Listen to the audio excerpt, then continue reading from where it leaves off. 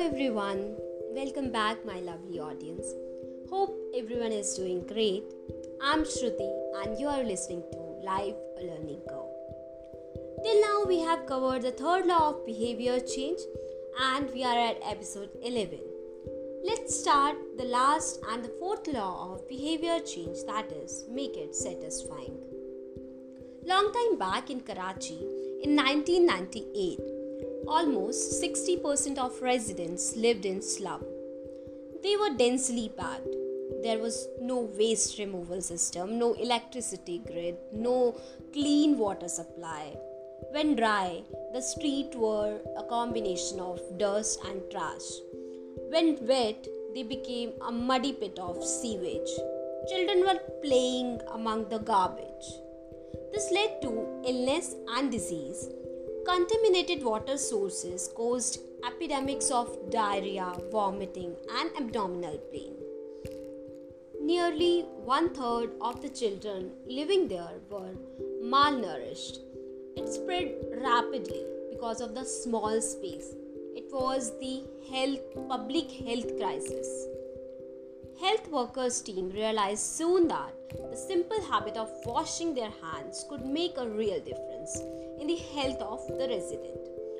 They discovered that many people were aware of the importance of washing the hands, but they were not consistent. So they supplied the safeguard soap, and the resident liked it. As the soap formed easily and people were able to lather their hands, it smelled great. Hand washing became more pleasurable. It is easy to adopt a habit which gives you positive experience. Within months, the researchers saw the rapid drop in the cases. After 6 years, when the team again visited, they saw the residents got habituated of washing their hands. It is a powerful example of fourth law of behavior change, that is, make it satisfying. This was a feeling of pleasure that tells your brain that this feels good. Do this again next time. And whatever is pleasurable is worth remembering and repeating.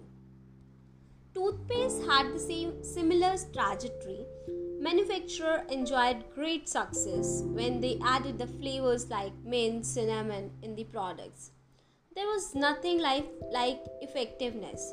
They just added the flavor to make you feel more pleasurable. And if you are satisfied, you have the reason to repeat. And if you are not, you will avoid it.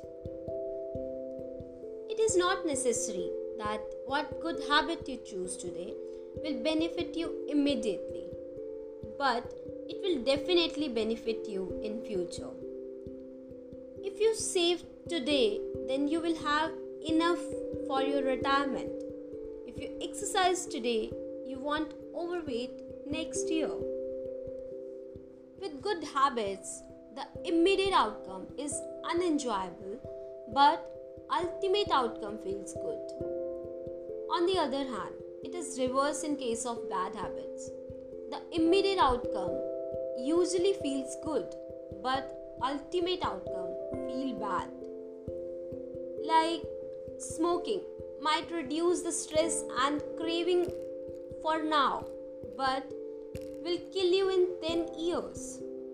Overeating might be appetizing in the moment, but is harmful in the long run.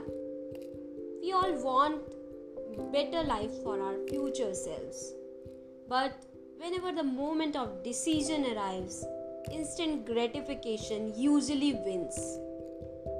Like if you are going to gym and do not notice any weight loss, you will lose interest. But once you shed a few pounds, it becomes easier to exercise for its own sake. You need a reason to stay in the beginning. So whatever is immediately rewarded is repeated. What is punished is avoided. But people who are better at delaying gratification have high SAT score, lower level of substance abuse, lower likelihood of obesity, better responses to stress, and superior social skills. There is a trick by which you can make your habits more enjoyable. Like if you are stopping a bad habit, like you thought you want drink for this month, you are just resisting temptation, but there is no satisfaction. Do one thing: open a saving account and label it something like you want to buy a laptop, label it laptop buy. Whenever you are skipping drinking, transfer that amount to the account. It will be more satisfying for you. Or if you are so fond of going out and eat, and you're very frequent, like once a week or twice a week, and you want to skip it, you want to change this habit, label a saving account like to trip to Europe. Whenever you skip going out, transfer the rupees 1000 or 2000 to the account, and at the end of the year you will actually have the amount for the trip. Make your habits more enjoyable. It will create a loyalty program for you.